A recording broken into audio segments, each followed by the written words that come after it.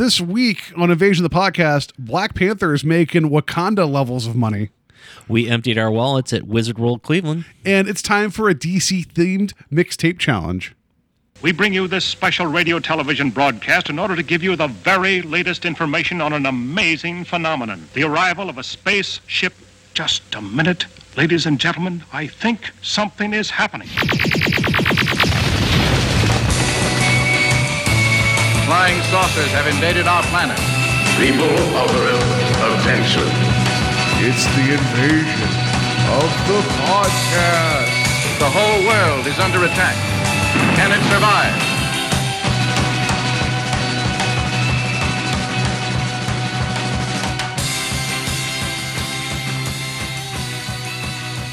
And welcome to Invasion of the Podcast, where we try to take over the world one listener at a time. I'm Paul, and as always, Steve. I don't know what I was going to say. And you, Steve. I don't know what to do.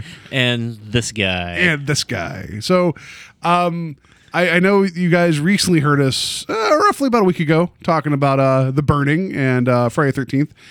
We've been off for 2 weeks, so hopefully you guys enjoyed that brief little year of the knockoff talk. We had fun talking about the movie. The sexual weirdness of The Burning troubles me, but I don't regret watching the film. I don't know what they'll say about it. Go back and listen. It was weird. Yeah, I mean, I had more fun talking about it than I did watching it. So that's fair. So, but yeah. So I hope you guys enjoyed that comparison talk.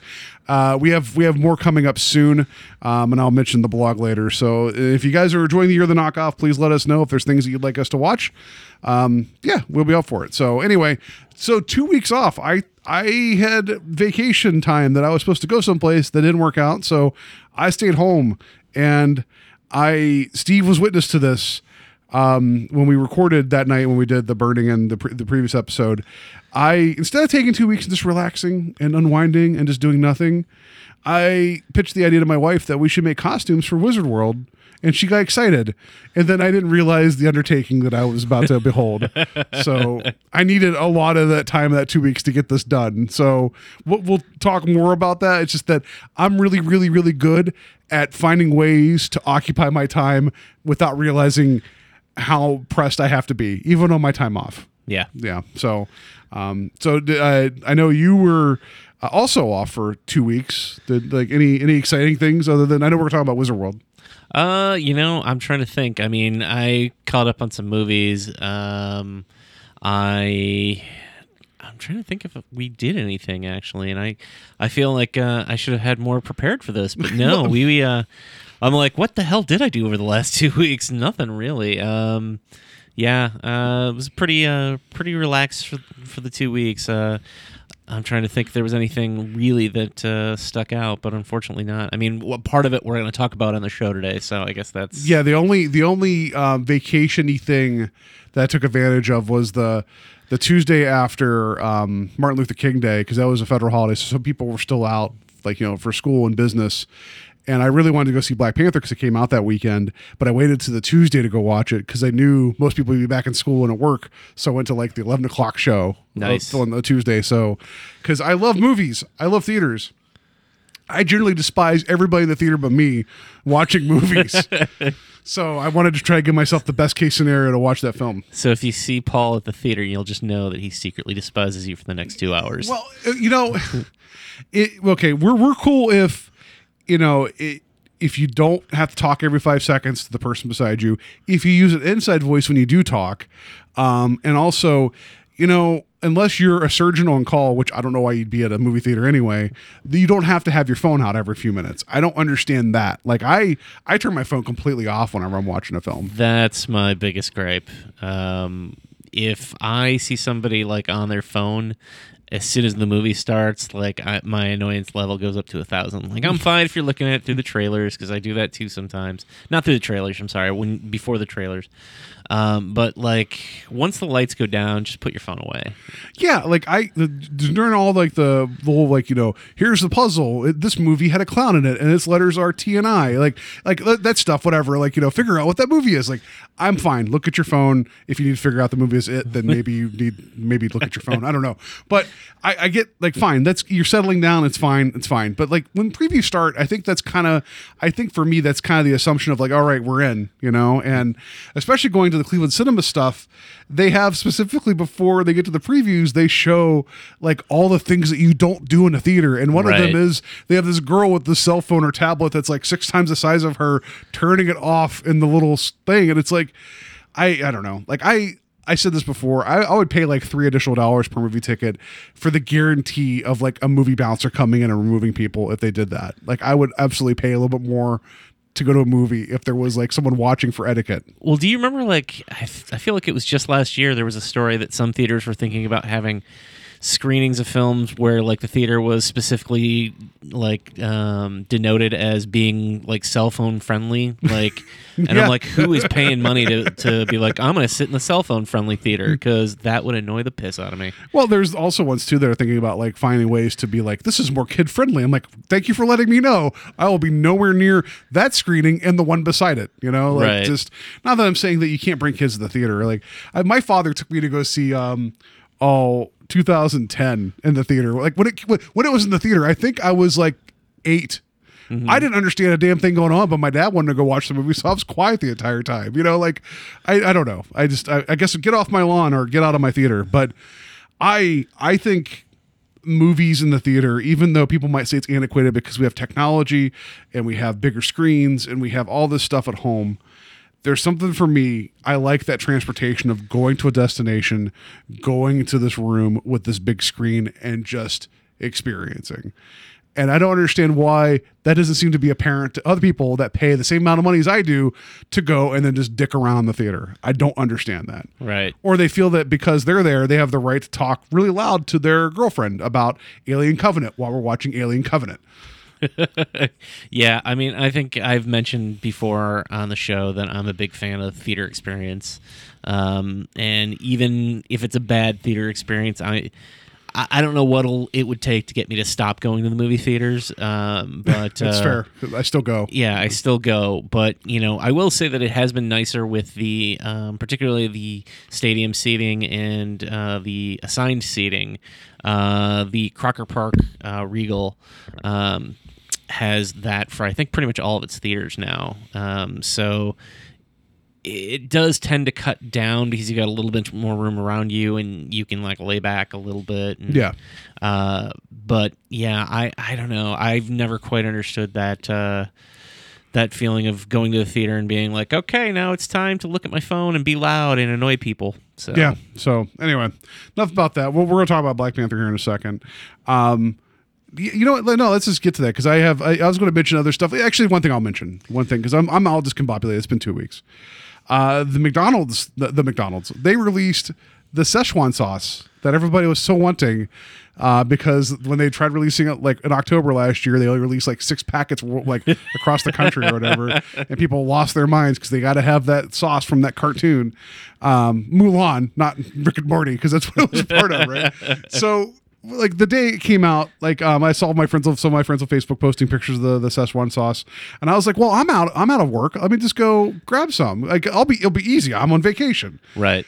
My wife and I we went to a McDonald's, and this is maddening. We're in line. It's like lunch, like at the drive-thru, and I was like, "They're like, how can I help you?" I was like, "Do you have the Szechuan sauce?" And the girl's like, "What?" I'm like, "Do you have the Szechuan dipping sauce?" She's like, "What?" Like, I'm not mispronouncing the word, and this has been published all over media that McDonald's is bringing this back. And I said a third time, I'm looking for the Szechuan dipping sauce. And like Mary was like saying, the nugget dipping sauce. Like she was like, we're yelling at the speaker at McDonald's. It isn't like I went to Burger King and asked for the stuff by accident. We're at McDonald's. And then like she's like, 1 second. We don't have that. Like, really? Like, that it took you that long to determine what I was asking for and to say that we didn't have it. So instead of being the responsible, like, you know what? You can't have your nugget dipping sauce, Paul. Like, you just pick something else. I got mad, just drove out of the line. I just left. I was like, I'm not ordering anything. I'm done. I'm done with this McDonald's. I just left. Like, I just left the drive-thru line. I don't know if the person behind me was like, man, that guy in that orange car was pissed off. But so eventually we found it. But it was like, it was so maddening to me. It's like you're working at the place that got backlash months ago because you didn't have it. I'm sure you know what this is. Yeah. And I'm not mispronouncing it, you know? It isn't like I said, it wasn't like I was like, you got that Rick and Morty sauce? Like, I didn't ask that. Anyway, eventually got it. It was okay. It's a McDonald's dipping sauce. Wait, you ate it? Yeah, I had it. I had it eventually. Oh, man. I think Yeah. you're supposed to save it and like, keep it in the package. And... We have two. So if Oh, people want to okay. put bids in, I know a guy. It's me that has it. But yeah, it was just I'm like, really? It's like, I don't know. They'd be going to talk about like, yeah, let me get that girl's grilled stuffed burrito. What? You know, the grilled stuffed burrito. I don't know what you're talking about. You know. Like, anyway, so let's just get to news. That was not newsworthy, but well, Black Panther's newsworthy, so we'll do that.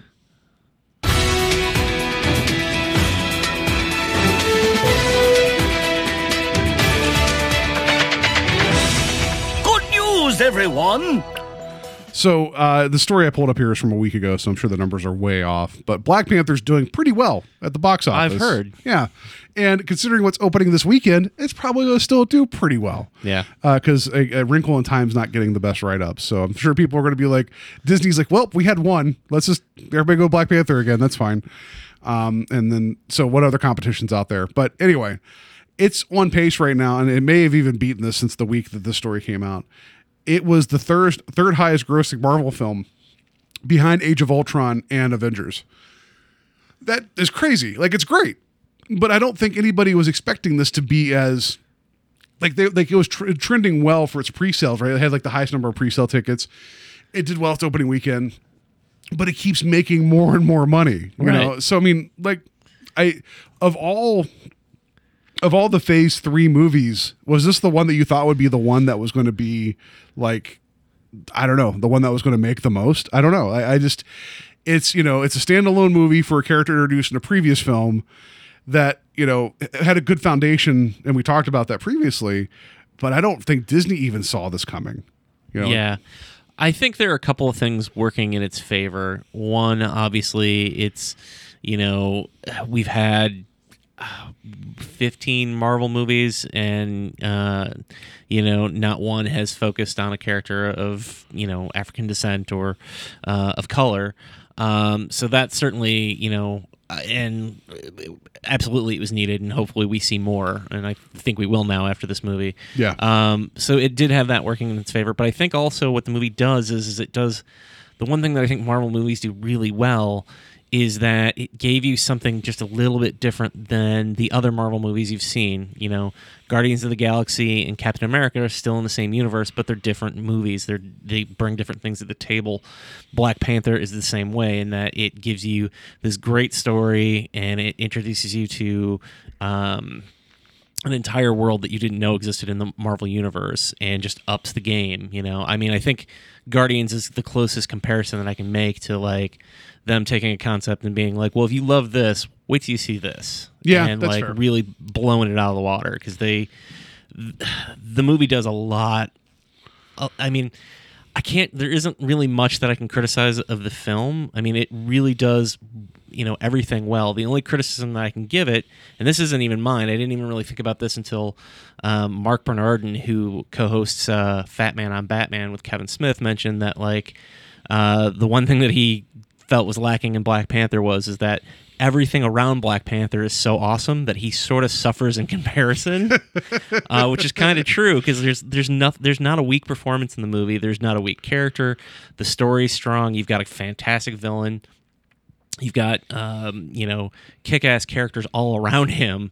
So that's the only thing that I can honestly say might have been lacking in the movie. But it's such a small criticism that like That's a good problem to have. yeah, it's a good Yeah. problem to have. Yeah.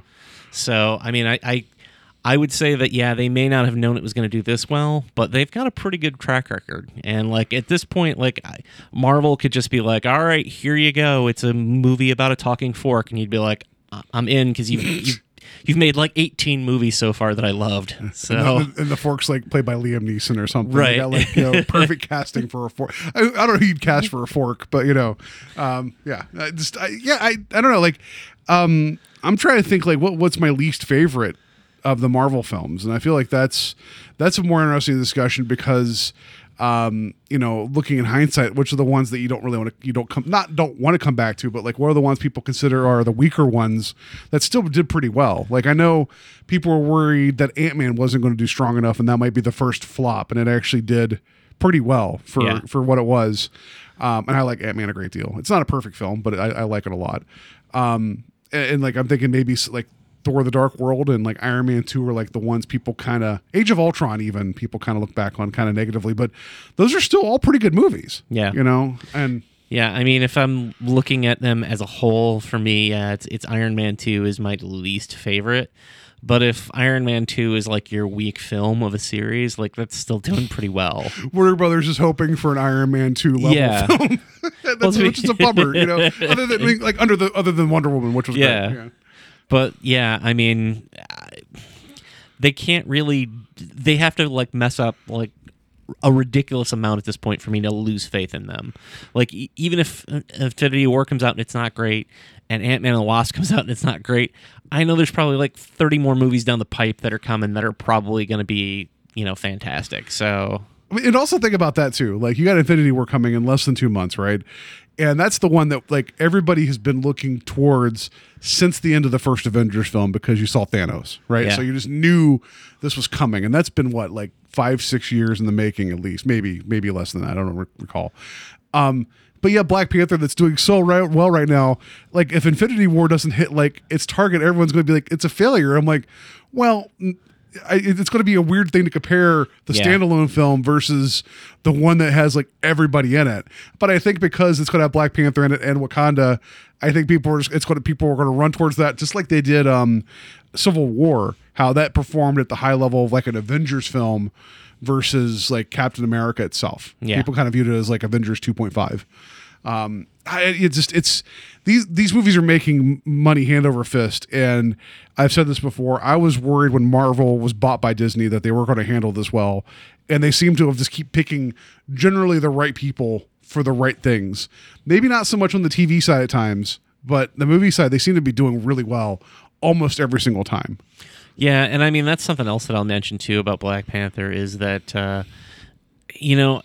and I guess, again, this goes to Marvel's credit as well, because you do get different flavor from different directors. But I will say that this is probably one of the most beautifully shot movies of the Marvel canon, like of their films. Like, and it's hard to categorize because it's like, James Gunn does his own thing and it works great, but it's still a Marvel movie. Civil War, the Russo brothers, Winter Soldier, like they have their own visual look. They do action really well. Ryan Coogler comes along and he's got this very lush, beautiful background, and just like the afterlife sequences too are wonderful. It's And did you know that and I guess this is spoilers, so I'm going to say this. Do you know why they are called spoilers? If you guys haven't seen the movie, which I don't know why you haven't, but if you haven't, go watch it right now. It's awesome. And you could even watch it without watching any other Marvel film. There's a little bit of stuff in there that if you knew it, you knew it. If you didn't, it wouldn't affect you watching this film whatsoever. No. Claw's an asshole. You know him. Everett Ross. You get to know him through the course of the movie. Like you don't need to know them previously. You know them there, right? Right. And then the after credit sequence stuff, it doesn't matter to you because you got the whole Black Panther experience. You don't need the rest of that. So if you've not watched it because you don't know the rest of the films, you don't need to. It's a good standalone movie. With that being said, I did not know this at the beginning when they do the 1990 flashback to Oakland and the Panthers confronting somebody. I didn't know that actor was the son of the guy that played T'Chaka as the father. I didn't know that either. It's his son. And it's like, because I was like, wow, there's a resemblance there. It's because it's his actual son. I thought that was badass. I thought that was really, really, it's like, it's one of those things where it's like, oh, well, that makes sense. That's an easy way to do that, as opposed to, not easy, but as opposed to like de-aging somebody with computers, like, oh, we have his son that looks a lot like him. Right. I don't know if you saw Straight Outta Compton, but Ice Cube's son plays him in that movie. And I haven't seen that, but him. Was it O'Shea? Yeah. Curtis O'Shea? That's not right. But I've seen still, he looks like his dad, exactly like his dad. But yeah, I thought that was cool. There's just Black Panther's it's a good movie. Like I liked it a great deal. For a lot of my friends, it's like one of their favorite Marvel films, which that's great. I'm super happy about that. It's not it's probably not in my top 5, and that's just me. Like, I'm not saying that's bad. It's good to have a crowded, like, everything at the top.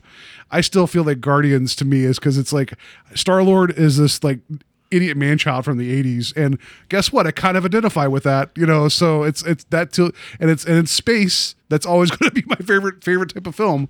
Right. So I feel like those are the ones that I'm always going to run back to. But I'm buying Black Panther Day when it comes out, and it's great. And the album that came out aside from the movie is amazing. Yeah, I don't. I to be perfectly honest, I didn't even think about where I would rank it. Because it's kind of at the point where I'm like, I don't even know that I want to rank That's fair. the Marvel movies, just because like they're all so good. Yeah. Like, I mean, and I don't mean to make it sound like I'm a Marvel fanboy, you know, because everybody knows that I grew up. You know, everybody knows, but you know, Everybody I knows grew now. up reading DC. Like at heart, I'm a DC guy, and like, you know, but again, like I was saying, like they just keep knocking them out of the park, and it's like, okay, what, this one's a 9.5, this one's a 9.4. Yeah. Like it's really hard. I kind of stopped ranking them. That's You fair. The one that I keep watching other than Guardians 1 and 2, just because I really like those. Winter Soldier's the one that I'll keep watching over and over again, because that movie, I don't know, it's still a fun movie with like funny bits in it, but it's a different world. Well, that elevator scene is still, I think, one of my favorite scenes of any comic book movie. But you know, especially the tension building where Rogers knows something's going on with all the guys getting on. Yeah. He's just watching. Like as everybody's like was either they're going up or going down, but it's like more and more beefier dudes keep showing up on this elevator. And it's one of those things where there's so many great movies that they've put out where I'll pop something in with like you know, Iron Man 3, which I haven't seen in a while, and I'll watch it and I'm like, God, this is really great. And I forgot that Shane Black really knocked this one out of the park. I know a lot of people didn't like the reveal of the Mandarin, which I loved, but like I think that's, you know, like that's probably one that maybe people don't love as much, and it's still like a, you know, it's a grand slam. I'm talking baseball tonight, folks. But yeah, Black Panther's great, and it deserves everything. And I love the ripples that have been going through everything. Like you probably saw the Jimmy Fallon thing where he had, you know, people coming in and they had the poster for the movie, and they're talking about like how it was important to them, and then they had Bozeman like behind the poster. He'd come out and talk to them, and they're just like in tears. It's like, and he is so appreciative and grateful. And it's wonderful. And then walking around Walmart, and all I'm seeing is like toy sets that are the Black Panther mask, and then the claws that come out of the hands. It's like, it's so great. Like, I never thought I'd be in a world walking around where there's more Black Panther merchandise than there is like anything else toy wise right now. That's really cool. You know, like it's great. Like. And, you know, I haven't seen a lot of Coogler's work. I haven't seen Fruitvale Station, which I heard is fantastic. I have, however, seen Creed. If you're a Rocky fan, even if you're not a Rocky fan, I would highly recommend Creed as well. I'm shameful I've not watched it yet, and I love Creed's a really good movie. So, and I was bringing that up because he turned down Creed 2 in order to do Black Panther. So I'm honestly hoping that they get a deal for him similar to like James Gunn, where they're like, can you do 3 Black Panthers for us? You know, that kind of thing. So it'd be silly to say no, you know, like I guess it's like those are undertakings, and you have to consider like what you want to do next. Right. But I feel like James Gunn is like as long as Marvel keeps giving him opportunities to get weird, he's going to stay with them. And I think that's wonderful. You know, like and I know the Russos, like I know they're done after Infinity War. They're going to go back to TV for a bit, but you know, the door's always going to be open for them to do what they want, you know, and that's cool. And so Coogler, I also think these movies that like once they get the tentpole that makes a ton of money, then it gives them the chance to go to do that other thing they want to do, you know? So yeah, Black Panther's great, and it's fun. It's funny. It has battle rhinos. I mean, I don't know how much more like it's cool. And Killmonger is a really interesting he is a villain, but I mean, you know, like I also thought Claw, the way they used him too, was great. Like it's you know, this movie could have been trying to do too much, and it picked and choose the right times to end certain things in the movie and move on to the next thing. And I really, really dug that. Yeah. And I mean, for a movie that is, you know, sandwiched between, you know, it's sandwiched between Civil War and Infinity War, it's, you know, it didn't, how do I put this? So the DC movies, and again, I'm sorry, I don't mean to bag on the DC movies, but they seem like they felt like they had to shove as much into each of their movies as they possibly could to try and connect them.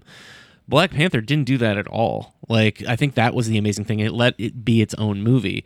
Like, they could have easily made this like Infinity War part, 5.5, like Yeah. they could have been like, well, this is the movie that leads into the next movie, but they didn't, and it worked well.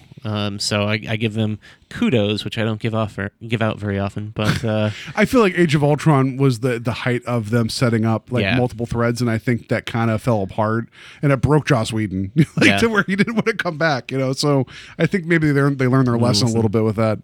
But like, think of, you mentioned Civil War, then Infinity War. Like, honestly, the movie that came before this was Thor Ragnarok, which is goofy space opera, like He-Man on goofy movie. And then you get Black Panther, which still has some humor, but it's like badass. And then you get Infinity War. Like, it's just, Marvel has a wide spectrum now of highly entertaining movies for different reasons. And I know I'm a Marvel honk, and you guys can accuse me of this. And I didn't even talk about Spider-Man: Homecoming. I love that movie, and it's in the world, but Yeah. also kind of its own thing too. Like, Yeah, you I could have loved- watched that. Well, it had Iron Man in it, but I whatever. mean, Homecoming was my favorite comic book movie of last year, but the only last thing I'll say about Black Panther, and it's something that I thought about when I walked out of the theater is that his sister Shuri steals the show, but I also desperately want a conversation between her and Tony Stark to happen in the future. Like, I want to see him realizing, well, I should say realizing, but like him seeing her tech and her seeing his, and just the conversation that those two would have, I think would be fascinating. Like, I want those two characters to play off of each other now. I also like that they pulled off the Flash costume ring way better than probably the Flash ever will.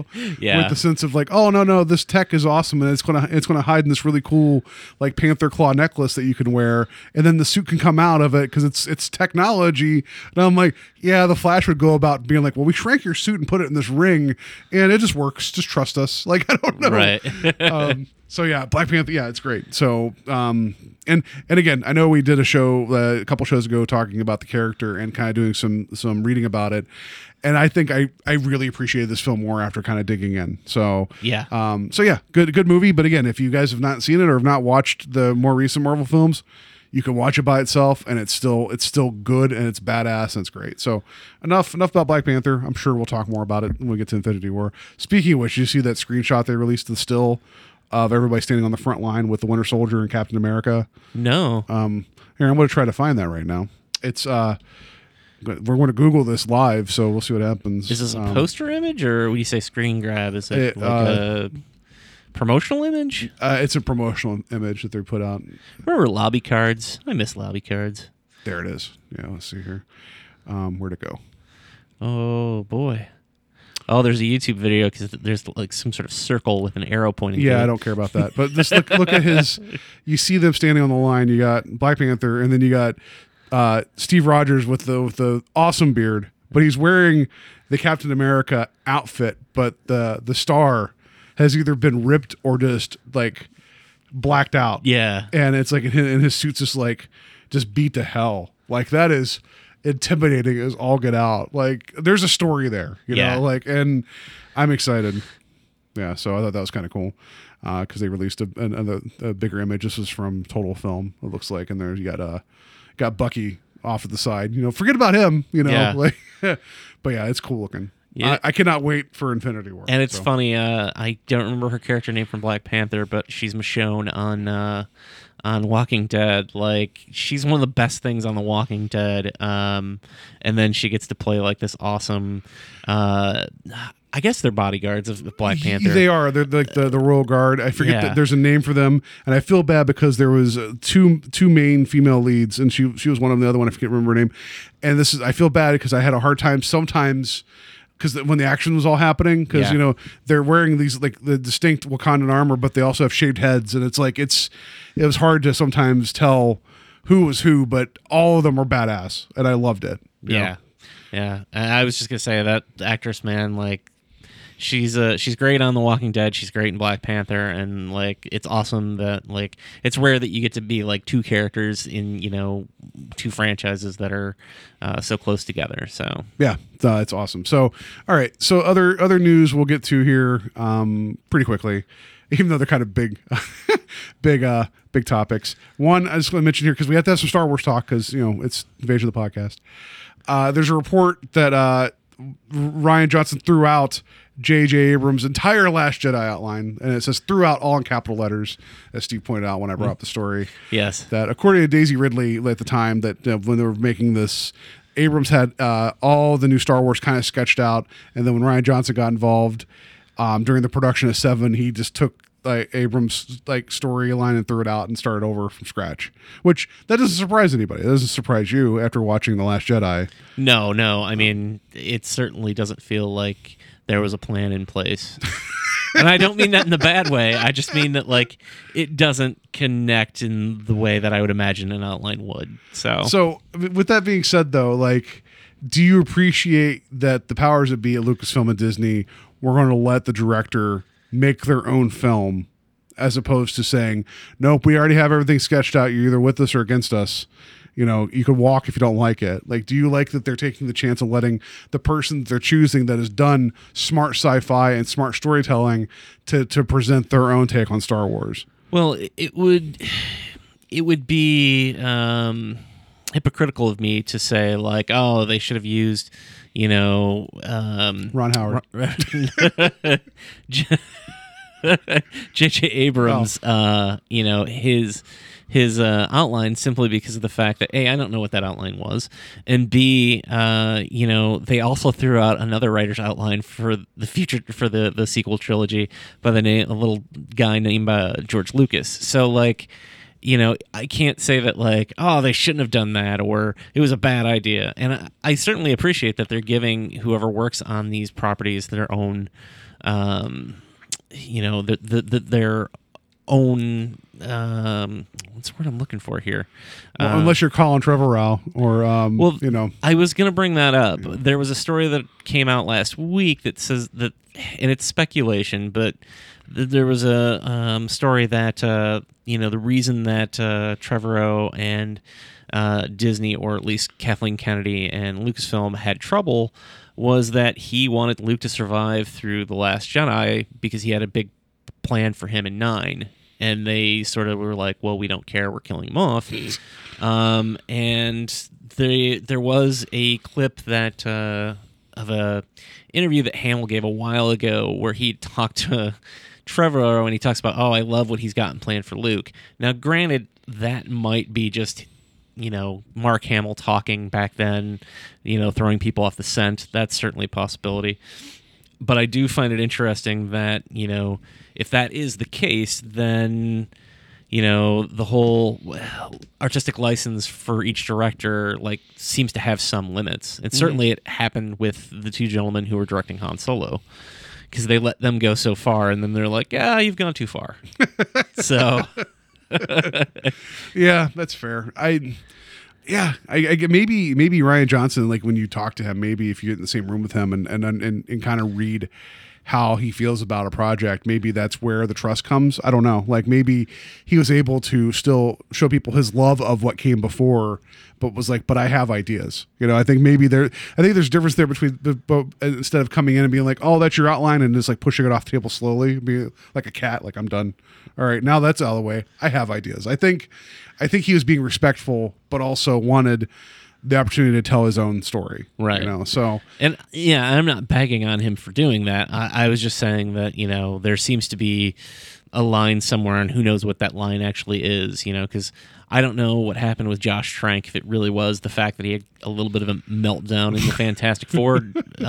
You mean staying in a tent and directing from a tent? Right. Versus, what happened with Gareth Edwards and Rogue One, where, they did the reshoots and a lot of the film was reworked. So, I don't know where that line is. So it's sort of it's an interesting idea that certain people do seem to have a little bit more, I don't want to say leg room, but a little bit more room to play with what they have versus, at what point Disney steps in or Lucasfilm steps in and says, "Hey, we're gonna write this, write the direction." Yeah, and the fact that they're giving him his own trilogy, that's again, that's we'll see once 9 comes out and you have a better idea of the 3 films. I guess the Last Jedi will be one of those things that the conversation's only going to get more interesting the longer it's out. I think that's because I know we talked a lot about it on the show already, and it is kind of divisive. But but I feel like once you can see how it fits in place, or if it ever fits in place, then that will be. I think that'll be a better. And also, this is the reason people love Star Wars is because you can have arguments like this. Honestly, because you and I can have very much different opinions about Star Wars, and then be like, "Well, fine, I don't agree with you," but then still be, unless you're that person that gets upset that your fantasy opinions are different than others, and then you get real angry about fantasy opinions. I think you can have a heated discussion, a passionate discussion, and still remain civil and have fun having that talk. So I don't know. And whatever, Abrams' original, whatever his draft was or outline was, it certainly would have to change anyways, simply because Carrie Fisher had passed. So I'm sure he's probably thrown out that outline, at this point, That's fair. Yeah, I don't know what they're going to do. Maybe it would just be funny where it's like, nope, we're putting Kylo back in the helmet. We're doing all it's just a reverse of oh no, Snoke's not dead. He has a mechanical body underneath, just like Darth Maul in the cartoons. It's fine. We'll figure it out. Well, the first shot is actually going to be the last shot of the movie with Luke dissipating into the wind. And then 30 seconds later, he's going to suddenly reappear and he's going to be like, oh, that was close. Yeah. Whew. I'm glad I got that out of that was weird, yeah. I can't believe I almost died. Yeah. I'm back. Wink, wink. Yeah, that would be great. So, yeah. Anyway, all right. The last story here. It's actually 2 stories. These things happened. It's a 2-for-1, folks. While we're away, and they're too entertaining to not mention them. One, I guess we'll go first with that they were actually doing a raffle or a drawing to where you could go take a tour of the camp where the original Friday the 13th was shot. And it's, what is it? Or is it New Jersey Boy Scout camp? Nobi Bosco. Great. That's a great name. Nobi Bosco.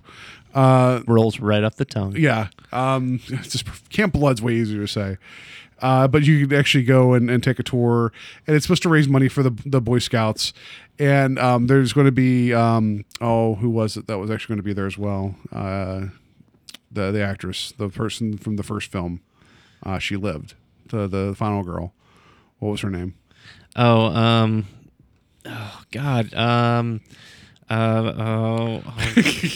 Redhead. I think that's the one that's actually going to be doing around. Yeah, right? I wanted to say Amy Steele, but Amy Steele's Ginny in part 2. It's I brought up the wrong story that had all that information. No. Friday the 13th. I'm a bad horror fan. No, you're not. We just talked about Friday the 13th last episode, so yeah, I know, and that's the remake. That's not the right one. There we go. Oh God, why can't I think of her name? Adrienne King. Adrienne King. That's yes. it. So she's going to be there too with some of these tours, and the story I brought up isn't the same one that I sent to Steve earlier, but they had a whole list of do's and don'ts about you can take photos of the area and you can ask questions, and it's don't take things from the camp. Right. don't light things on fire. Yeah, don't dress up like a maniac with a hockey mask and machete and chase people. And it was funny because you mentioned me, you're like, what, there's no rules about leaving swimmers unattended? I'm like, no, that's a huge oversight.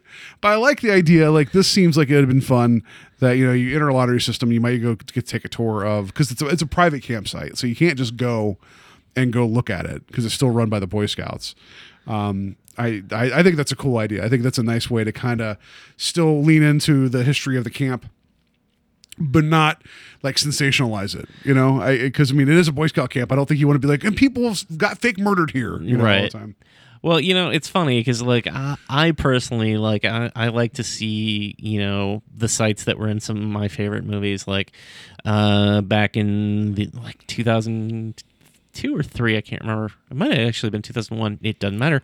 I went to New Jersey for a film festival that Kevin Smith was holding, and I went to the actual Quick Stop where Clerks was filmed. I went to the place where Chasing Amy's apartment building was, and I actually sat in a little doorway that Holden and Banky sit in when they have their conversation about him dating Alyssa, and kind of toured all. And I went to Jane's Out and Bob's Secret Stash. I went to kind of all the places that were in his movies, and then more recently, actually today, my wife got us tickets to go to a convention that's going to be taking place for Dawn of the Dead in the actual mall where it was filmed. So I'm a big proponent of getting to see that stuff in real life. I like seeing that stuff.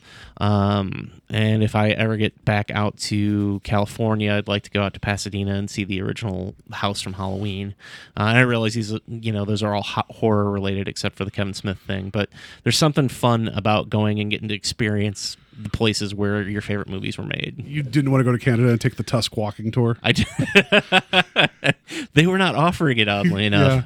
Yeah. You can go see where Yoga Hosers were filmed and get mad every time.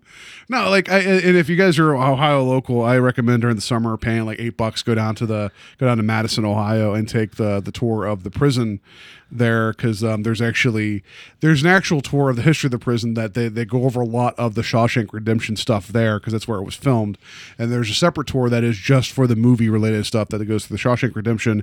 Air Force One, parts of that movie were filmed there. It doubled as the Russian prison from the beginning of the film. I didn't know that. Yeah, so some of the fake gates are still out front, like they're not attached to the prison in any way, but you can still see it. It's weird. And then the one room was actually completely remodeled, like restored, for Air Force One, and they have these huge portraits of Lenin and Stalin inside still. It's really weird to walk in and see. That's funny. All of that, yeah. But yeah, it's a really cool tour, because like you go in and you go into the warden's office, and you see the area where his desk was. Like, it isn't the same desk, but there's a hole in the wall that they cut out for the wall safe. Because there wasn't a wall safe there until they filmed the movie, and so there's still the hole there, and then the door into the warden's office, or the main area there, where when Tim Robbins in the film plays the record and the Kurgan breaks the glass in the door to go in and get him, Clancy Brown, not the Kurgan, they told him while filming, like, do what you want here, we're tearing this whole place down. So they broke the glass and never replaced it. Oh, wow. And so you go there and you see the tour and you see this door. There's no glass in it, because the last time there's glass in it, because the Kurgan punched it. That's awesome. It's pretty cool, so... And, $8 was like the cost of the tour. It was like the best $8 I spent. 3 hours walking around this prison and learning all about like the different things. So yeah, I think that's cool. I think if you get the chance, just don't be a dick when you go to these places. Like, I'm sure like the people that own the house that Breaking Bad was filmed in they're so tired of people throwing pizzas on the roof of their house. Which I don't know if you watch Breaking Bad. That was the thing that happened in one of the episodes. Where I haven't. I've heard of that, but people will go as a joke and just throw pizza at the house, and the people that own the house are tired of it. So not to mention, you're wasting pizza. You're wasting pizza. Yeah. So I think that's cool. You can go to the camp, the Friday 13th camp. So the other Friday 13th related story, and this has actually been around for 3 years, and we didn't know about it until recent. There's a lake up. Is it Crystal Lake? I think it's actually called Crystal Lake. Yeah. In Crosby, Minnesota, where someone decided that they made a Jason figure and just sank him to the bottom of the lake and chained him up down there for any people that are diving to come across. And that's the greatest idea ever. I want to meet this person and shake their hand, because it's absolutely genius. And when they show the photos of like, oh, this is what it looked like when they first put it down there, and this is what it looks like now, it looks way better now that it's weathered. Like, it looks like film quality ready, and like, if I was swimming down there and saw that, I would have to change my pants. Yeah. So I thought that was great. The link that you go to make a joke that you just know there may be some person there that has that they don't know what they're getting themselves into. Like, maybe they just want to dive in this lake because it's a nice lake to go diving in, and then they go and they see this. Maybe they've never seen a Friday the 13th movie before, and they find this. How do you not just die? How do you just not just immediately die when you're just like, So I think that's great. I appreciate it. And I guess they tend to it every so often, so it doesn't completely fall apart. So I like that too. So. So yeah, I think that's great. So yeah, if you're ever diving in Crystal Lake at Minnesota, watch out. There's a Jason there. So there's your Friday 13th related news, which I thought was appropriate because we talked about it last episode. But yeah, that's it for news. Who'd have thought? Talk about Black Panther and Friday 13th, we would go a little long. So yeah, let's go talk about some other stuff. And now for our feature presentation. Wizard World Cleveland happened this past weekend, and hopefully you guys went if you're in the area, or maybe you didn't. I don't know. I feel like people are divided about going to these kind of cons. I go, like, this would be my third year going to it in a row. I bought a 3-day pass. I don't know if the 3-day pass is the value that it once was to me, because you go in the convention center. It's nothing against the convention center, and I feel like every year they try to find ways to kind of smoke and mirrors their way into showing like, oh, this is kind of a lot of stuff, and it's like, wait, this seems less than the year before, and less than the year before. But I don't know, for what it is. I mean, I know you go to other cons. I know you've been to, like, you said you went to Mid Ohio before it got bought out by Wizard World. Right. I'd been to one before. What's your take on this experience, which is more of the franchised, more comic convention, because they travel the country. Yeah. You know, so that it was just different than most cons where they have their one con a year, like Awesome Cons in DC, and that's it, once a year. You know, they don't take Awesome Con across the country. Wizard World travels. Yeah. So I've got some numbers written down, and I'll talk about this a little bit later in the conversation. But, you know, if we're talking first blush of this Wizard World, I will say that it certainly, you're correct, it did feel sparsely, I shouldn't say sparsely populated, because there were a lot of vendors there. There were a lot of artists there. And writers and craft people, and you know, there was a lot of that there. But when it came to their actual guests, it felt really light. You know, obviously Stan Lee pulled out, has pneumonia, understandable. He's 95. Michael Rosenbaum was one of the guests. He pulled out as well. And I feel like there was one or two others that maybe I'm missing. Momoa stuff. Jason Momoa. Oh, Jason Momoa, yeah. So Aquaman left, and then the Flash and Cyborg took his place, which I made the joke that this is one of those times where I feel like that's not the kind of trade you'd want. Right. And nothing against what's his name, Ezra Miller. He seems okay. You know, I still, if I have a preferred Flash, it's the one from the TV series Grant Gustin. Correct. And then Cyborg. Correct. I don't know what I mean. You're like, that is the correct right answer. That's the right answer, Paul. So I feel like that's the one I'd prefer. And then the guy who plays Cyborg, cannot remember his actual name off the top of my head, but it's like I feel bad for him because it's like he was just covered in CG for the whole movie. So like how, you know, they didn't seem to be the presence that maybe a Momoa would be because of Game of Thrones, because of Aquaman. His movie's coming out for sure, you know, like so. And plus, he just seems like more of a charismatic presence because I've seen him on social media. I've seen him on Drunk History. Like the guy, you know, it would have been good for Cleveland to get him. Yeah, you know, but yeah, I don't know. It just felt a little weird because then also too. David Tennant and Billy Piper were there, but they were only there for Sunday because, surprise, surprise, Emerald City Comic Con was happening the same weekend, which is in Seattle. And if you looked at any social media following anybody that is in like this kind of stuff, they were all in Seattle. And so Tennant and Piper were in Seattle until Sunday, and then they came to Cleveland and did one day. So it was like a little like, I don't know. I feel like just timing was bad, you know, like. Yeah, and I will say, you know, when I'm comparing it to when Wizard World took over the Mid Ohio Con, that was, I think, easily 5 years ago now at this point. Yeah. You know, when we used to go to Mid Ohio Con, it was certainly a more there was more of a focus on the comics aspect of it, but there were celebrity guests, like I believe, you know, Adam West, Billy D. Williams, you know, folks of more traditional background in the sense that, like, the names that you'd probably had come to expect at those shows. It was before like that fever pitch hit where it was like suddenly, they're like, we can get, Chris Hemsworth or, Yeah. and that's no disrespect to those guys. I do not mean that in a negative way because I love, The one time I went to MidOhioCon, Lou Ferrigno was there, which he does Wizard World as well. He was at the Columbus one last year, but the booth right beside him was like an adult film star, and it was just really bizarre because when there was no like traffic, he was definitely over in that corner talking it up with them, and it was just really weird to walk by and to see Lou Ferrigno just chatting up some adult film stars. It was a little weird. Yeah, but I mean, the focus seemed to have changed from. Again, and I don't mean this in a disrespectful way, but like when I met Robert Englund at Wizard World 3 years ago, there were other people there, like the gentleman who I think it's Chris Pine's dad, actually, the guy from Chips, or maybe it's somebody else from Chips. I'm not sure, but there was Henry Winkler. There was.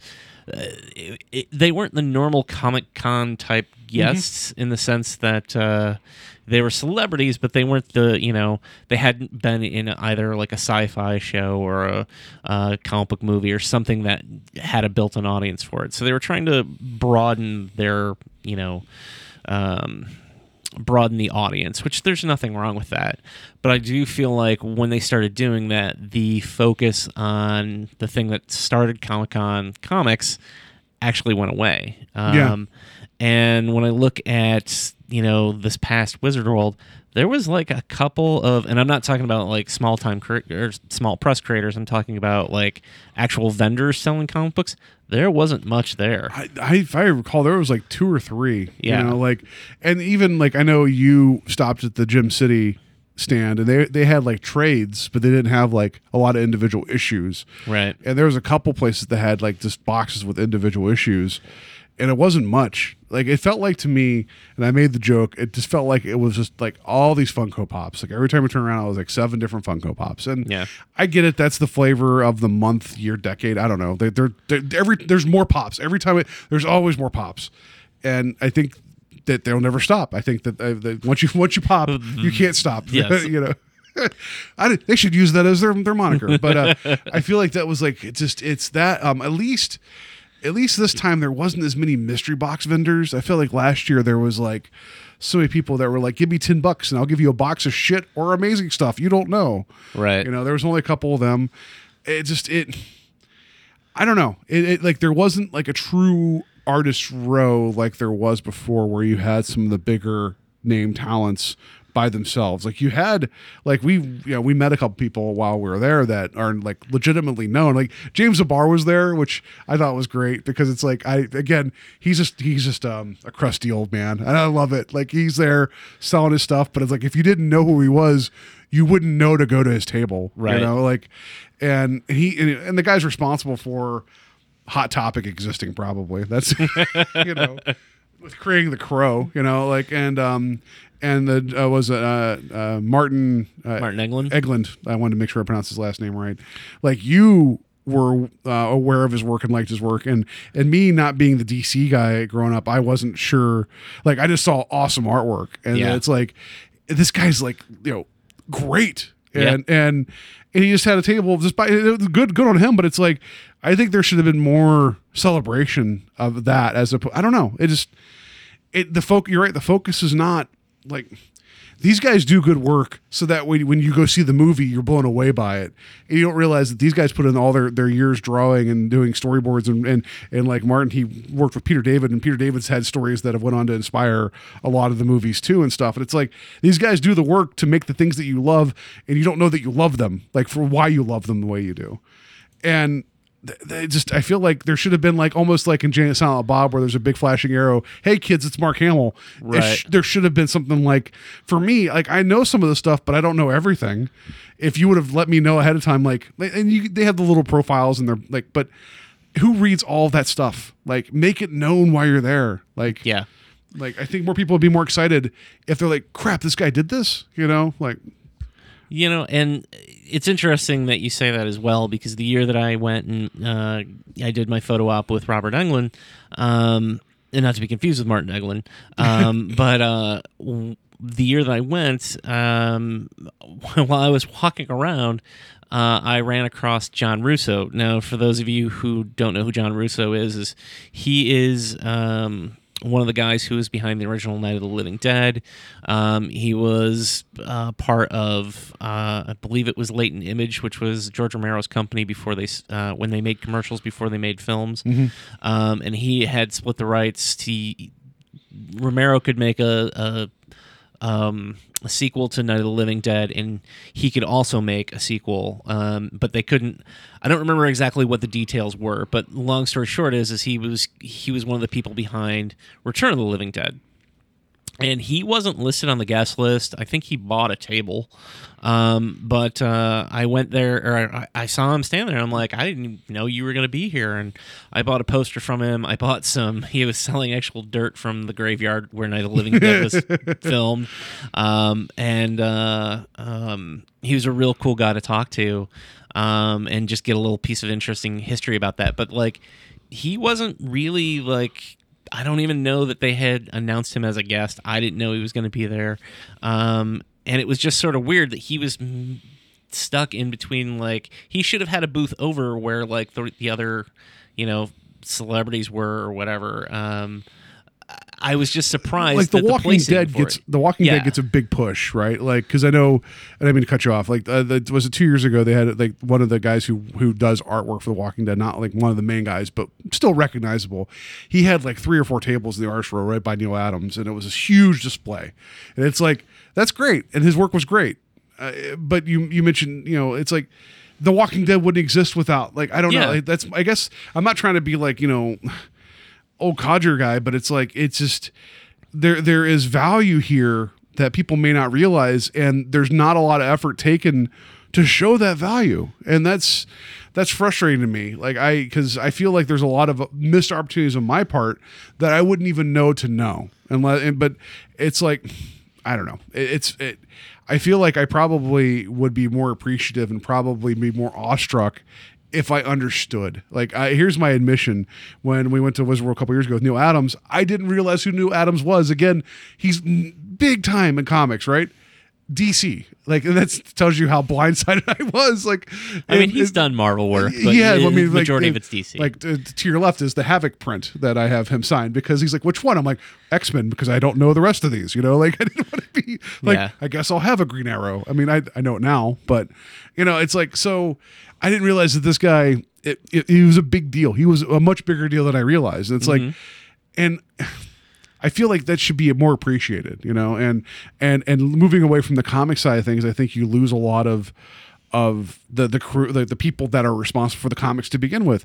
And I feel like people are now just celebrating the end product of comics more so than the comics themselves, which maybe that's just my perspective. Maybe, Well, I feel like Wizard World is chasing the celebrity and sort of forgetting everything else in the process. If I can talk a little bit about it as somebody who, and I haven't actually at Wizard World Cleveland just because the prices are so high now for table space, but I had exhibited at Wizard World in Columbus a few years ago. Myself and my partner Ryan, we had done Mid-Ohio Con I think 2 or 3 times, and then we did it the first year that it became Wizard World, and there was definitely a sense of change when it became that. The focus certainly shifted, but also, the guys who are in Artist Alley, the ones that are, trying to, make some money, a lot of them are just trying to break even because they're paying for, their table space, their hotel, food for the weekend. And, a lot of times I feel like they're just sort of shoved over in the corner, and there's no sort of rhyme or reason to how people are placed. I remember the one year Ryan and I were pretty excited just because we were like 2 tables away. This was at Columbus from, I believe it was Bill Sienkiewicz. And if you know who Bill Sienkiewicz is, he's like a huge artist. And we're like, why are we near him? Like, like, no disrespect to ourselves, but like, why are we near him? He's a god and we're like, peasants. And it was just sort of weird that, and I guess it does benefit the smaller guys too when they do that. So that's not necessarily a bad thing. But I'd like to see a little bit more focus put onto an actual artist alley, because it also felt very, again, it didn't feel organized in that sense. No, and I don't know why the Cleveland one in particular, and I guess maybe they did this at Columbus last year too, where they put all the celebrity people in the middle, which in years past they were in the back, which I don't know, if you're interested in seeing, Bill Shatner, and you walk by, you're going to walk by his table back there. You're going to walk by Brett Spiner. You're going to go to the back where everybody is, and you're going to pass all the vendors and the tables to get there. Here it was more, again, not isolated, but it was like centralized in the middle, and it's like, and then there was vendors in the back, and then there was, in the one far corner was the cosplay corner, like as in people that do cosplay, not just like go and dress up. It was more, that'd be weird. Like make your own costume right now. It was like the cosplayers all had like their own corner, which was good because that's a good resource to have them all together. But it was almost like an afterthought, and that was a bummer. Like I don't know. I guess if I was laying out that kind of thing, I don't know what I would do.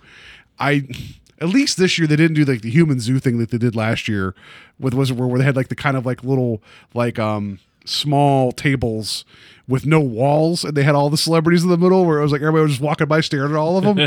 It was weird. It was like,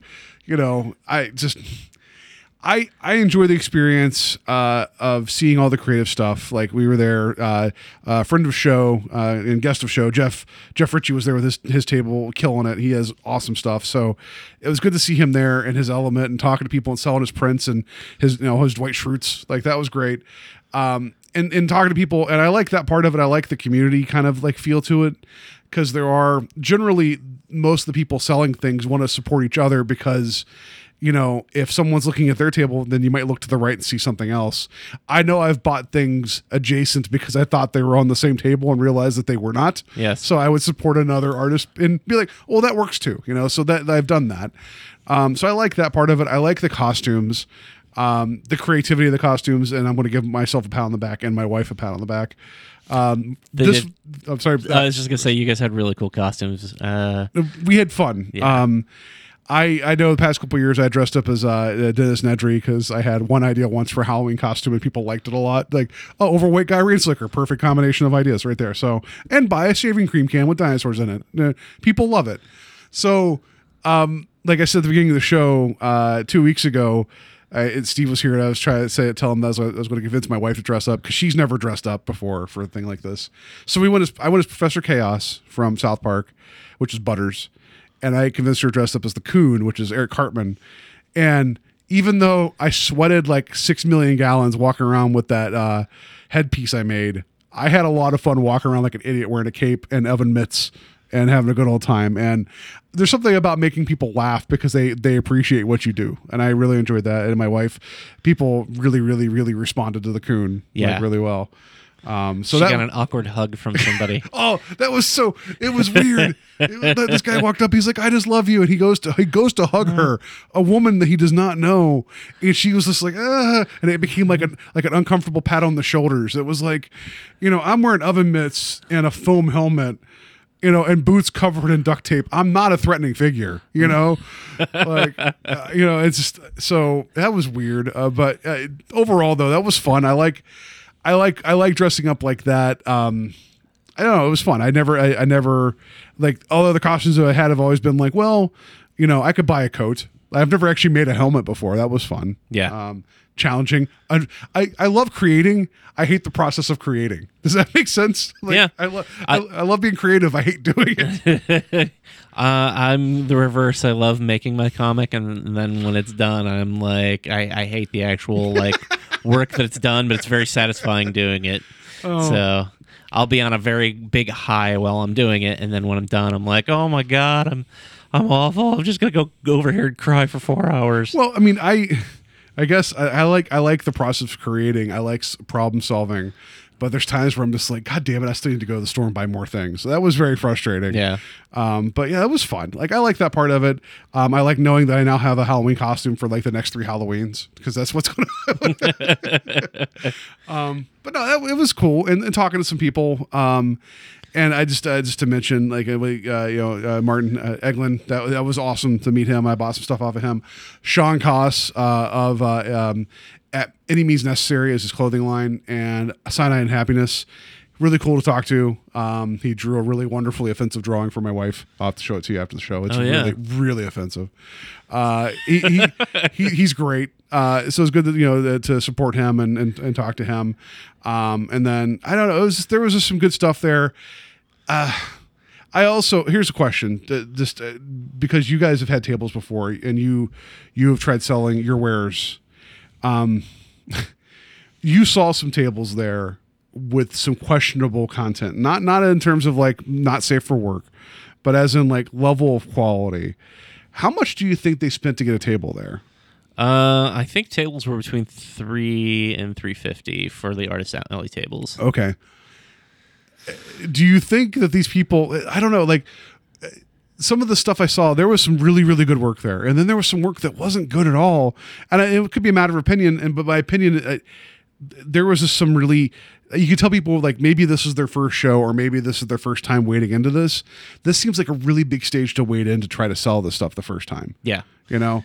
Well, I mean, I can say this, when it comes to the conventions, there is sort of a, I don't want to say a line in the sand, but there's certainly, okay, so you're all equal in the sense that everybody is pretty much paying the same fee. So it doesn't matter if you're talented or not. You could be like, I'm going to go and do, hand turkeys all weekend and sell them. As long as you pay your $350, they don't care. I would love that, like personalized hand turkeys. Right. It's like, oh, did you want my hand or your hand? That's fine, $10. I'll draw a hand turkey for you. So in that sense, they're all equal. That's a great idea. It's like, oh, this one's red. This one's an angry hand turkey. Oh, this one has eyes. That would be, just do different heroes and villains as hand turkeys. I'm sure it's coming to a convention soon. I'm sure I'll end up buying one next year. I'm gonna be like, oh yeah. But on that same token, there's a lot of theft going on in the industry right now. A lot of times there will be people, you'll often see stories where it's like, oh, so-and-so was at a show and, was selling prints by claiming they're their own, and they're clearly, works by other people. So you'll see a lot of that. You'll see a lot of Photoshoppy type stuff where they just grabbed an image and printed it and said, hey, this was mine. But at the same time, you'll also get, and I'll never, disparage anyone, because I still feel like I'm at this level. But like, my first show, I'm sure, I know what I put out, and I know that it wasn't nearly the quality of a lot of the people around me. So I wouldn't disparage anybody for that. But at the same time, it can be a tough lesson. It can be also a tough sit. Like, I remember the first piece that I sold at a convention, like, I felt like $1 million. So it is a boost to your self-esteem. At the same time, though,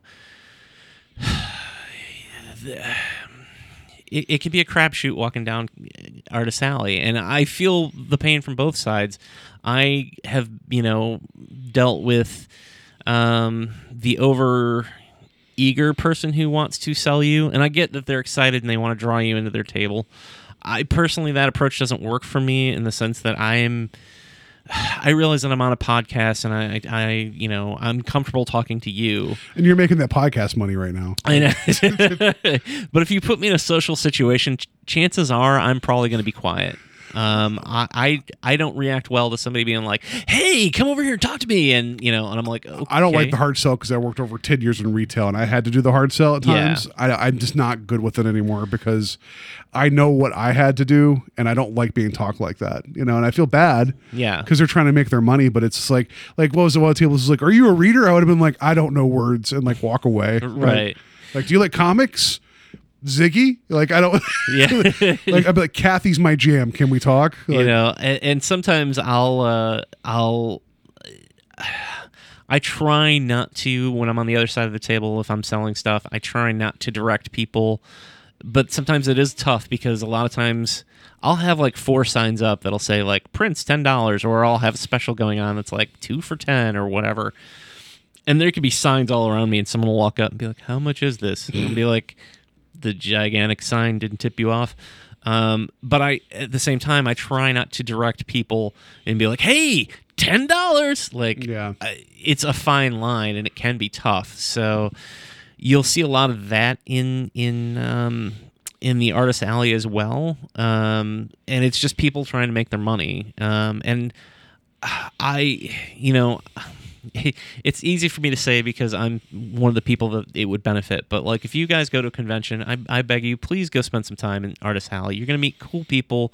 You're going to meet guys who are trying to, either get their start or make their living making artwork.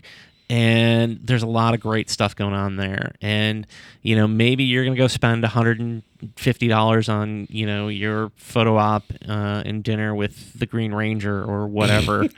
And I say that knowing that I spent a whopping amount of money to meet Mark Hamill at Celebration last year. But did you have dinner with them? I as did well? not, no. See, I just like the idea. I ate dinner with a Mark Hamill action figure and took pictures, but I like the idea of the Green Ranger's just like, hey guys, $80 for a photo, $150, you have dinner with me, and you're buying dinner for me. Okay, Green Ranger, let's go. But please go Hobo Ranger. As much of it as it can be tough sometimes to go through Artist Alley, whether it be not wanting to give somebody an impression of wanting to buy something that you may not be interested in, or being uncomfortable when they do try to give you that hard sell. You're going to meet a lot of cool people there, and you're also going to see some really amazing artwork. So as much as I can criticize Artist Alley, I can also say the benefits of it are just as cool. So you were there for Saturday, and I wandered around behind you sweating in my outfit, and as you looked at things, and because I didn't know what I was doing, because like when you're dressed up in a costume, you don't really have a location, because it's like you're not going to be like, you know what, I'm going to go buy stuff and try to carry it around with me, because that doesn't really work out very well. Well, I kept I'm like, are you sure you don't want to look at something? You're like, no, I'll just follow you, and I'm like, okay. I felt bad about it, but it's like I don't know, and then like at one point you're like, are those oven mitts hot? Because like. You're like, I've only had oven mitts on for like a minute at a time. Do they get hot? And the answer is yes, they do. Like they're just like every other glove you've ever worn. Yeah, except you can't point in them. You can't point with oven mitts on. But so Sunday I went down for like a second because I had the pass, and my wife had gotten a sketch, or a colored sketch by Tom Cook, who is another one of those things where it's like I just didn't know. Like this guy is involved. He did a lot of work with Filmation, like Master Universe, like Scooby Doo. Like he did work with Who Framed Roger Rabbit, like one of the animated shorts after the film came out. So this guy is like he's created a lot of my childhood. Or influenced a lot of the childhood I didn't know. So I feel like there should be more presence given to that too. But like I was down to pick up like something he was working on for my wife, so I spent like another hour on Sunday just wandering around aimlessly because I was like, well, because I went down there because you saw like we bought the sketch, and he's like, yeah, give me an hour. I go back Sunday, he's like, oh, give me 15 minutes. I'm like, okay, you win this time, Tom Cook. So I wandered around. I spent more money because it's just almost like Vegas, where it's like, well, I'm here. Sure. Like, so I spent more money, but I was expecting the energy level to be a lot lower on Sunday because I feel like Saturday is like the big push. And I was talking to Jeff, and I was like, how was it this morning? He was like, because at 9:30 the VIPs came in because the doors opened at 10. He was like, it was a Whovian rush because since David Tennant was going to be there, all the Doctor Who people showed up on Sunday as opposed to the rest of the weekend, and they make up a big crowd of people. Like, I imagine it was just a bunch of Whovians running around. So it was weird to seeing like everybody like blue. Like it was but seeing Tennant there looking tired because I'm guessing he flew in from Seattle. He was wearing a striped sweater, very Freddy-like. I was worried that he didn't wear like a purple outfit. I was worried that he was going to talk to me, and then I would not be able to control myself. And then John Barrowman, I don't think that man sleeps, was also talking to everybody too. So that was cool. But it was like I was down there for an hour. As I was walking out, I ran to a friend of mine, He's like, you leaving? And I'm like, yeah, I'm kind of done. Like, it was just like, how much walking around in a square can you do, and just buying and talking yourself out of things. I talked myself out of so many things, and I still bought a lot. I know you were debating about some stuff, and you actually got out relatively inexpensive. Yeah, I bought some comics. I bought some from some folks in Artist Alley, and then I also bought because I. You'd mentioned the one stand that had the trade paperbacks. I got a copy of Jay Lee's version of The Stand, adapted from the Stephen King book. No, like, pun intended or whatever. But I picked that up. I bought some stickers. I bought a Batman sticker from our friend Jeff. And I bought some horror stickers, which were really cool. Three of them. One was for the Popcorn the movie, which, if any of you have seen that, it's a 90s film. There was a sticker for Pizza the Hut. You got to get Pizza the Hut. Yeah. And then the last one was Sharpan Joe, which is a sticker version of the knockoff Freddy Krueger toy that was out at some point in the 90s, I think, called Sharpan Joe. I like that was a toy knockoff. Yeah. Yeah, that's funny. So, yeah, I bought a number of things that I don't know. I like. There will be a story on another show I do. Listen to that. They'll come tomorrow on Strange Highways. We hear a bit of the story of Wizard World that is very specific to Strange Highways. I don't want to ruin it here and step on the lead. But yeah, I know it was real easy to turn around and be like, yeah, I could do that. And then you realize, like, how much money did I spend? You know, like, I got those Eglin drawings. Like, he did a badass Dread that I bought for a friend of mine, and his Man Thing that I own that I'm going to love forever. And I'll put it up on the page. It's great. And I bought a really cool book that it's an alternative movie covers book that I'm hoping maybe I'll reach out to the gentleman that put it together. We could talk to him. Yeah, I now am envious of that book. I wish I'd have seen it because I would have bought a copy. So yeah. So anyway, we spent money. We walked around. I sweated a lot. Oh, and then also here, this is the way to end the story. We were coming back from the show, took an Uber from Wizard World on Saturday. I was wearing my Professor Chaos outfit on the way out. Try to get out of this van on the way into our house. Steve's there to witness this. My cape gets stuck in the door of the van, and I can't get out because because the cape I had magnets attached to hold the cape in place. It was actually a nice design that I kind of fumbled together to make it work. And I'm just like, what do I do? This thing got caught in the gears, and I'm like, my cape, like now I understand why in The Incredibles, why what's her name, Edna or whatever was the designer, no capes. Yeah. Now I understand why. I'm a 39-year-old overweight man, like, standing in Cleveland with my cape stuck in a van, and people are driving by, and I'm wearing, like, duct tape and stuff. You begin to question your life at that point, where you're just a fat guy in a cape stuck in a van, or stuck outside a van. I will say that his solution on how to get your coat out of the van was pretty impressive. Yeah, because I took the cape off the top, and I went into my house to grab a pair of scissors, and I come back, and by the time I find the scissors, you guys are walking into the house, you and my wife, with the cape that's been melted, because he took a lighter and melted it out of the gears. Yeah, he basically decided to use fire to get it out. Yeah, so there you go. There's my story of my one time flying too close to the sun with the cape. So anyway, anything else about Wizard World that you wanted to? So the only other thing that I wanted to mention was that, and this was kind of my takeaway is that I kind of feel like, and again, if you go to Wizard World and have a great time, I don't mean to, take away from that, but I feel like Cleveland deserves a better Comic-Con.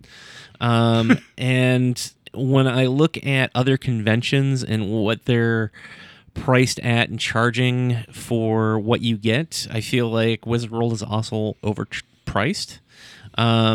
So, for instance, my Saturday ticket, I had a 20% off code that I used that I was given by our friend Jeff of Fred Paints.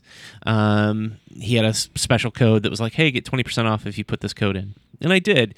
And my ticket, after service charges, mind you, 2 service charges, one from Wizard World and one from the ticketing service, plus the price of the ticket, came to $53. Okay. If I'm looking at comparison, there's another show coming up called Steel City that actually our friend Jeff is going to be exhibiting at as well, and that's in, I believe, May or maybe April. It's in April, and it's in Pittsburgh. So Steel City. It's in Pittsburgh.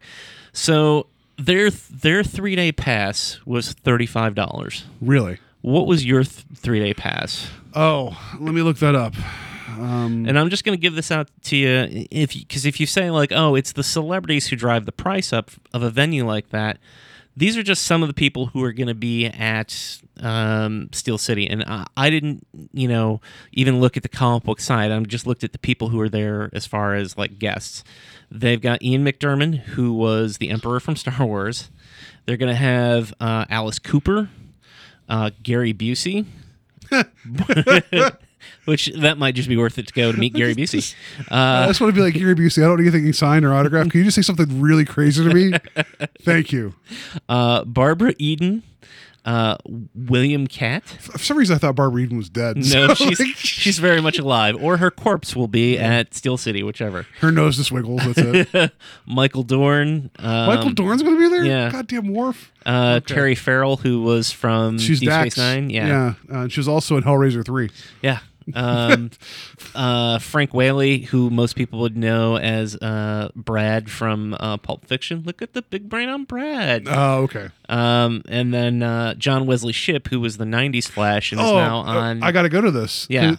God damn it, really? So their 3-day pass is sold out. It was $35. But if you went all 3 days and bought like just collectively all 3 days tickets, it would still only be $58. So you had entrance to a convention for 3 days for the price that I paid to go to one. So here's my admission, as in my confession. A 3-day pass for Wizard World Cleveland. This is before service fees and everything. Was this for 2 of them? Wait. Okay. So I paid... So it's about $80 total for 3 days per person. That doesn't include the service fees on top of everything. So I paid a total after a discount that I got from Supergroup Hugs. I'm sorry, Jeff, I forgot to use yours. And Supergroup Hugs, I hope if you're listening, I used your code, so thank you. Her table was great. I love her art style. I just didn't. There was nothing. I don't know. It's very girly and cutesy, and I love it. It's just not mine, so it's like, it was hard. I just didn't know what I'd buy. Anyway, her stuff's great. Total after reduction, I paid $154 for 2 3-day passes for us to walk around, for her for 2 days, for me for 2 days and an hour. Yeah. And it doesn't make sense. Yeah. And I feel like the folks who are going to Wizard World, and I'm saying this as somebody who is sitting there trying to sell his wares, not at Wizard World, but at just shows in general. Like outside. Yeah.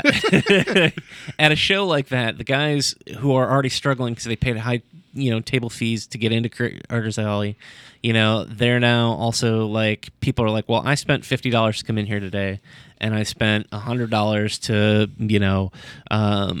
get, a picture taken with, whoever. So they're already spending a lot of money to have that experience, and it takes, I shouldn't say it takes away from the people in Artist Alley, but it certainly does, I think, hurt their chances of making sales when people are like, I'm already in this for a couple $100, Yeah, and I feel like people are immediately turned off by the prices anyway. So you're right. Like, if you lower it, then there's more money coming into the convention overall, and that makes a better experience. That's my thought. I mean, I could be wrong, but these independent cons like Steel City, I mean, they don't have to be beholden to like Wizard World.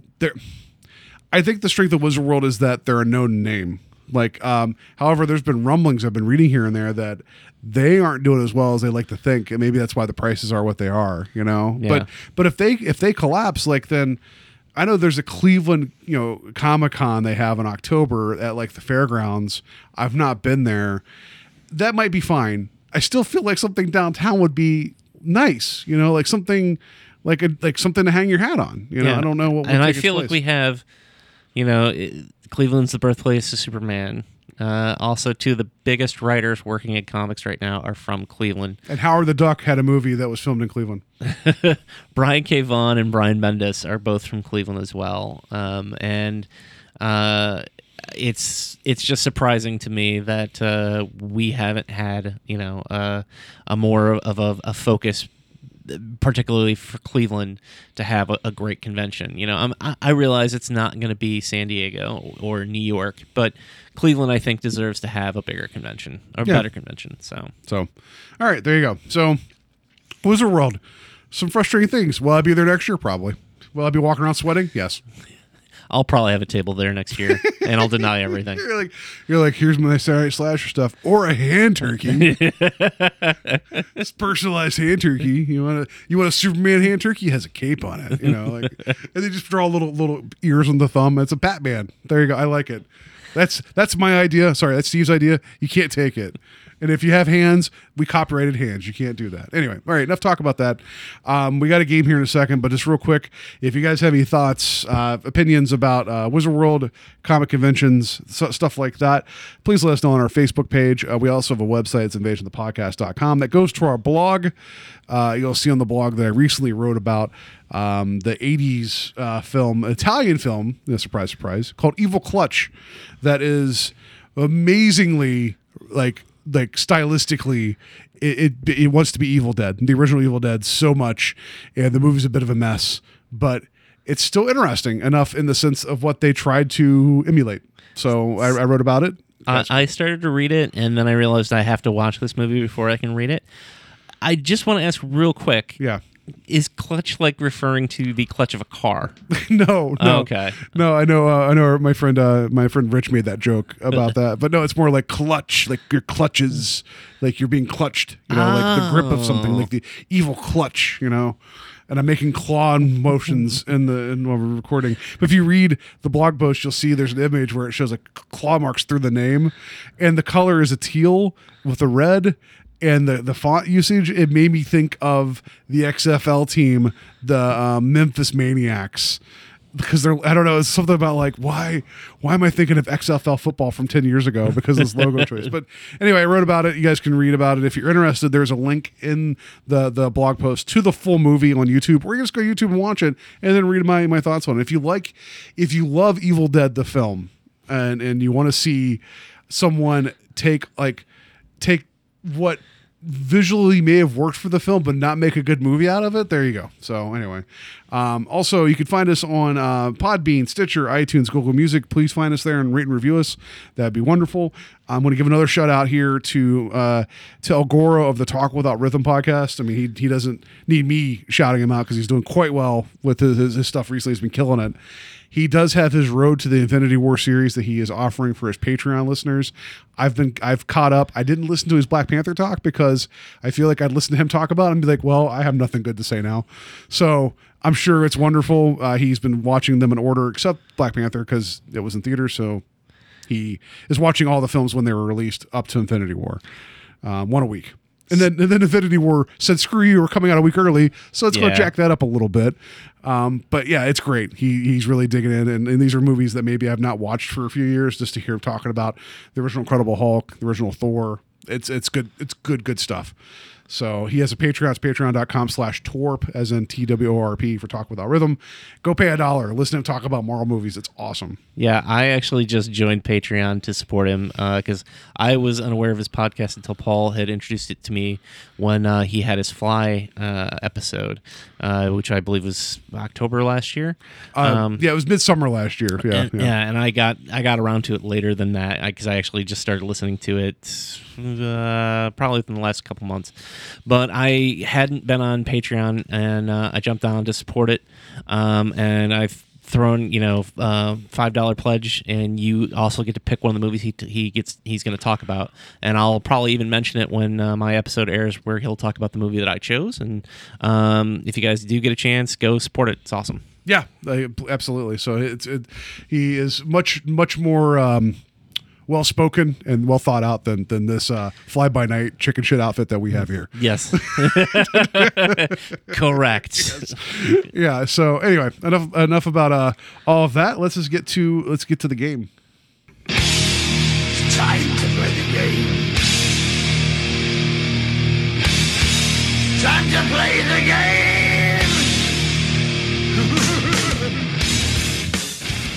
So previously, this is a while ago, I did a game involving mixtapes, what I call mixtapes, as in that there are 5 songs and they describe a character, and you have to tell me who they are. And this is all DC characters, so this was tough for me. Not because I hate DC, because I've warmed up to them over the past few years because the CW shows. Honestly, they've really got me excited for a lot of that stuff, right? And then reading some of the books as we've been doing the show has been great too. So this could be heroes or villains, male or female. All right. And so when I did the Marvel one, I really, really tried to use songs I knew. And so I did cheat a little bit with this, where I'm just like, I couldn't think of stuff. So I started Googling different things to try to find songs. These may be songs that you don't know, but they're at least by bands that I know of, like kinda. So, all right. So we'll start off with let's see, where do we go here? I got 10 of them. All right, we'll do this one. All right. First song is "Space Cowboy" by the Steve Miller Band. "Good Day Sunshine," the Beatles. "Fly" by Sugar Ray. "He's Got a Secret," the Bangles. I've never heard that song before, but I know the Bangles. Mm-mm. Jimmy Olsen's Blues, Spin Doctors. So who's the character? Is it Superman? It is. I was going to put Sunshine Superman at the end, but I was like, figured that might be by Donovan. But I was like, that might be too much. All right. So this next one, we'll do. This is. Do you want to know like gender or hero, villain? We'll see how I do first. Okay. Okay. I mean, are there any songs about being orphaned? Your parents being murdered in an alley? Okay. I realized this one I only wrote 4 songs down. So we'll do this one. I'm like, oops. "Hazy Shade of Winter," Simon & Garfunkel. "Snowbird" by Anne Murray, Canadian songstress. "Cold as Ice," Foreigner. "A Long December," Counting Crows. So I feel like there's a lot of different characters that this give for. Is it Captain Cold, Mr. Freeze? Mr. Freeze. I forgot about Captain Cold. Yeah. I was trying to think of something about Heartbreak and Ice too, and I couldn't find something, But yeah, it's Mr. Freeze. You're right. Okay. "My Own Worst Enemy" by Lit. "Welcome to My Nightmare," Alice Cooper. "Mind Games," John Lennon. "I Think I'm Paranoid," Garbage. And "If I Only Had a Brain," The Wizard of Oz. Ooh, that last one threw me off. Wow. I feel like it's a villain. Can you verify or? It is a villain. It is a villain. Okay. Is it the Joker? No, it is a Batman villain. Is it the Scarecrow? Scarecrow. Okay. Figured the last one would tip you off because "If I Only Had the Brain" was sung by the Scarecrow in The Wizard of Oz. Yeah. But I was just like, "My Own Worst Enemy." Yeah, he does kind of make you freak out. And "Welcome to My Nightmare" and Mind Games. So yeah, that should have been a little bit more obvious to me. This is one of those ones where I'm just like, I don't know. So all right, "Hanging Around," the Counting Crows. "I'll Be Watching You," the Police. "Can't Buy Me Love," the Beatles. There's a lot of Beatles songs that apply to a lot of this. "Paint It Black" by the Rolling Stones, and "Party Man" by Prince. Oh, it's got to be Batman. I was going to put Bat Dance at the end, but I was just like, no, I got to use "Party Man." All right. All right, here's another one. "Space Truckin' by Deep Purple. "Midnight Rider," the Allman Brothers. "Hook" by Blues Traveler. I wrote Blue Traveler as it's like one person, like John Popper's just sad by himself. "Angry Again," Megadeth. "Seek and Destroy," Metallica. Is it Aquaman? No. Is it hero, villain? Maybe. It could be either. This one is not always quite clear. All right. Seek and Destroy by Metallica. Space Truckin'. Space Truckin'. Green Lantern? No. I mean, Hal Jordan at one point almost destroyed the entire universe. It's when true. Made it. He did. So that's.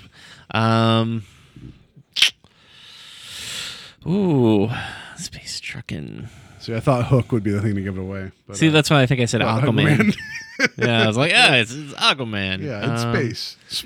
Space Aquaman. I'm going to have to either ask for a hint or just give up. I don't know what else to give you as a hint other than Michael Bay may direct this as a film. We talked about this recently. Oh, we did? Yeah. I thought we talked about this. My brain is now... Anything with Michael Bay, it usually just falls right out. So kind of like, it looks like a blue colored version of Wolverine.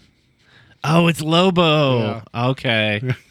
Yeah. So I figured the Hook, because he always has the chains with him. That's right. So all right. All right, next one. There wasn't here. a song with the word Bastich in it. Yeah.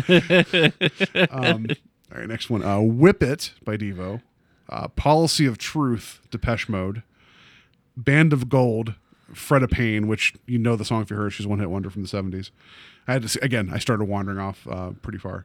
Bulletproof by LaRue, which I know that song. You may not know that one. Miss Independent by Kelly Clarkson. Is it Wonder Woman? Yes, it is. There you go. That one got. I started googling songs about strong women, and it gave me like, and I was like, I don't. Okay, sure, that sounds good. All right. Okay. All right. Okay, I'll give you a hint on this one because this one's a little weird. This one's a villain. Okay. And this, my knowledge is very limited on this character, but I thought it'd be funny. Roar by Katy Perry. Born to be Wild, Steppenwolf. Cat Scratch Fever by Ted Nugent. Nature of the Beast, which is Greg Sheffer, also really sung by Michael Bradley from Voyage of the Rock Aliens, a.k.a. the song with Chubby Cougar. I don't know if you watched that movie yet or not. But I wrote Nature of the Beats. Like, what's wrong with me? It's Nature of the Beast. And then the last song is Kittens Got Claws by Whitesnake. I've never heard this song. That sounds terrible. I think I have heard that song. I had some Whitesnake in my tape deck in high school. Is it Catman? Is that a DC villain? Yeah. Oh, I didn't. No, it's a villain. It's a female villain. Is it Catwoman? No. Trying to think. Kristen Wiig might be signed on to play this character. Oh, Cheetah. Yeah, there you go. But yeah, I was just like, oh, I need a Wonder Woman villain. That'd be cool. Like how I'm like Catman, and you're like no, and then I'm like, is it Catwoman? Yeah. All right. Clearly, my knowledge of DC is just kind of like, sure, Cheetah sounds right. Okay. What do I got here next? Okay. Strange Magic, Smoke and Mirrors. Sorry, Strange Magic's by Yellow. Smoke and Mirrors by Jamiroquai. The Grand Illusion by Styx. Nothing Up My Sleeve, Motorhead. And Putting on the Ritz by Taco. Is that oh god, the magician's name? Her name is Zatanna? Yeah. I just wanted to put on the Ritz because they wear top hats and coats in the video. It's a good call. Yeah. All right.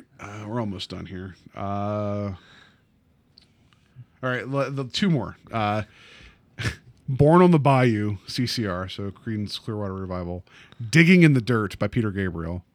Spanish Moss by Gordon Lightfoot. I've never heard that song, but I know Gordon Lightfoot. We Are the World. That was from USA for Africa in the 80s. All right. And Hungry Planet by the Byrds, which I've never heard that song either. Ooh. Is it Vibe?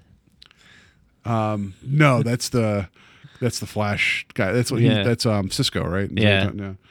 Born on the Bayou, Digging in the Dirt, Spanish Moss, We Are the World, and Hungry Planet. The only character I can ever think of that I associate with the Bayou is Gambit from Marvel. So, it is not Gambit from Marvel. Hero or villain? Could be. It's more hero. More hero.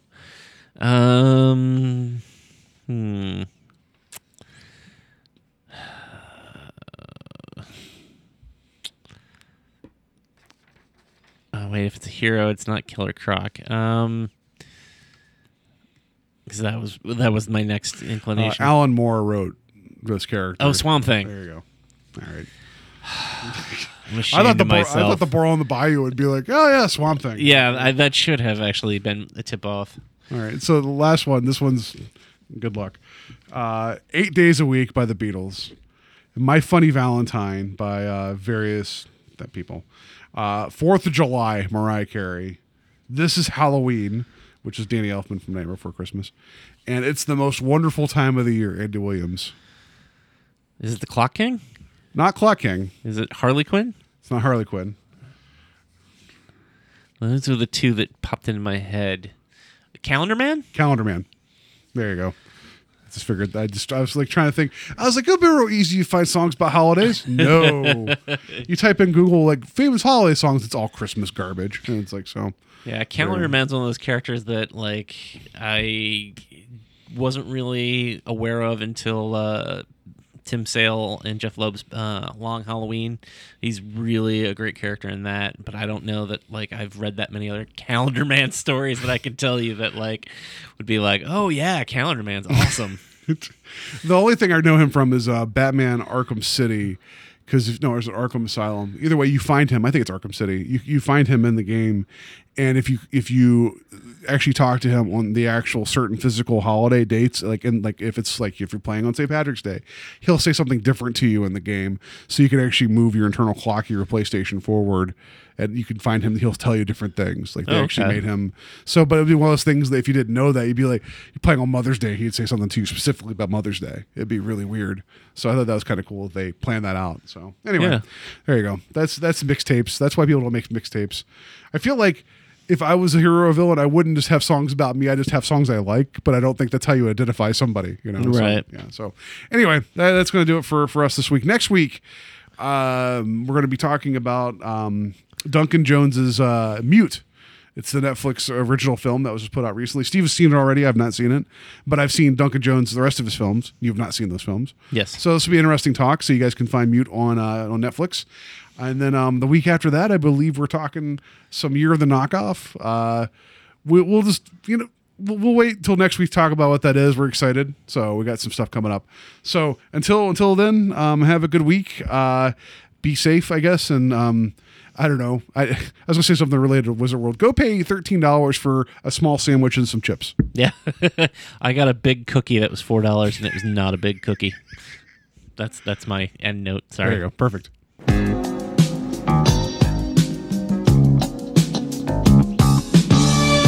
I've always been the big shot, pushing everybody else around. I think I learned my lesson now, it's me who's falling down. My heart is hurting from the jealous state I'm in. Won't you give me a chance to start all over again? 'Cause that's the nature of the beast, keeping up the male persona. That's the nature of the beast, keeping up my status quota. Now the nature of the beast wants to give love and affection. Oh, the nature of the beast doesn't want to end up alone. Thought my innocent face could hide my dark, elusive eyes, but now I think I know I'm committing an emotional homicide. Leaving you alone had to be the worst thing I could do. 'Cause look at me now, running around like a fool. Yeah, that's the nature of the beast, keeping up the male persona. That's the nature of the beast, keeping up my status quota. Now the nature of the beast wants to give love and affection. Oh, the nature of the beast doesn't want to end up alone. I know.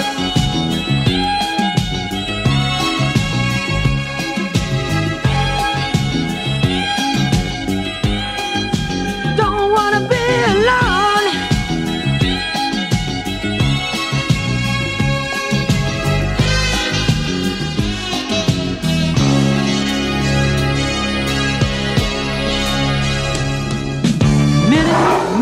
Minute by minute, every second starts to cut. The longer I wait, I just get that more heated up. I gotta get you back if it's the last thing that I do.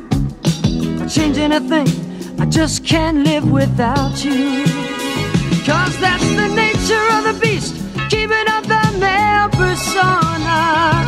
That's the nature of the beast, keeping up my status quota. Now the nature of the beast wants to give love and affection. Oh, the nature of the beast doesn't want to end up alone. That's the nature of the beast, keeping up the male persona. The nature of the beast, keeping up my status quota. Now the nature of the beast wants to give love and affection. Oh, the nature of the beast doesn't want to end up alone. No, no, no.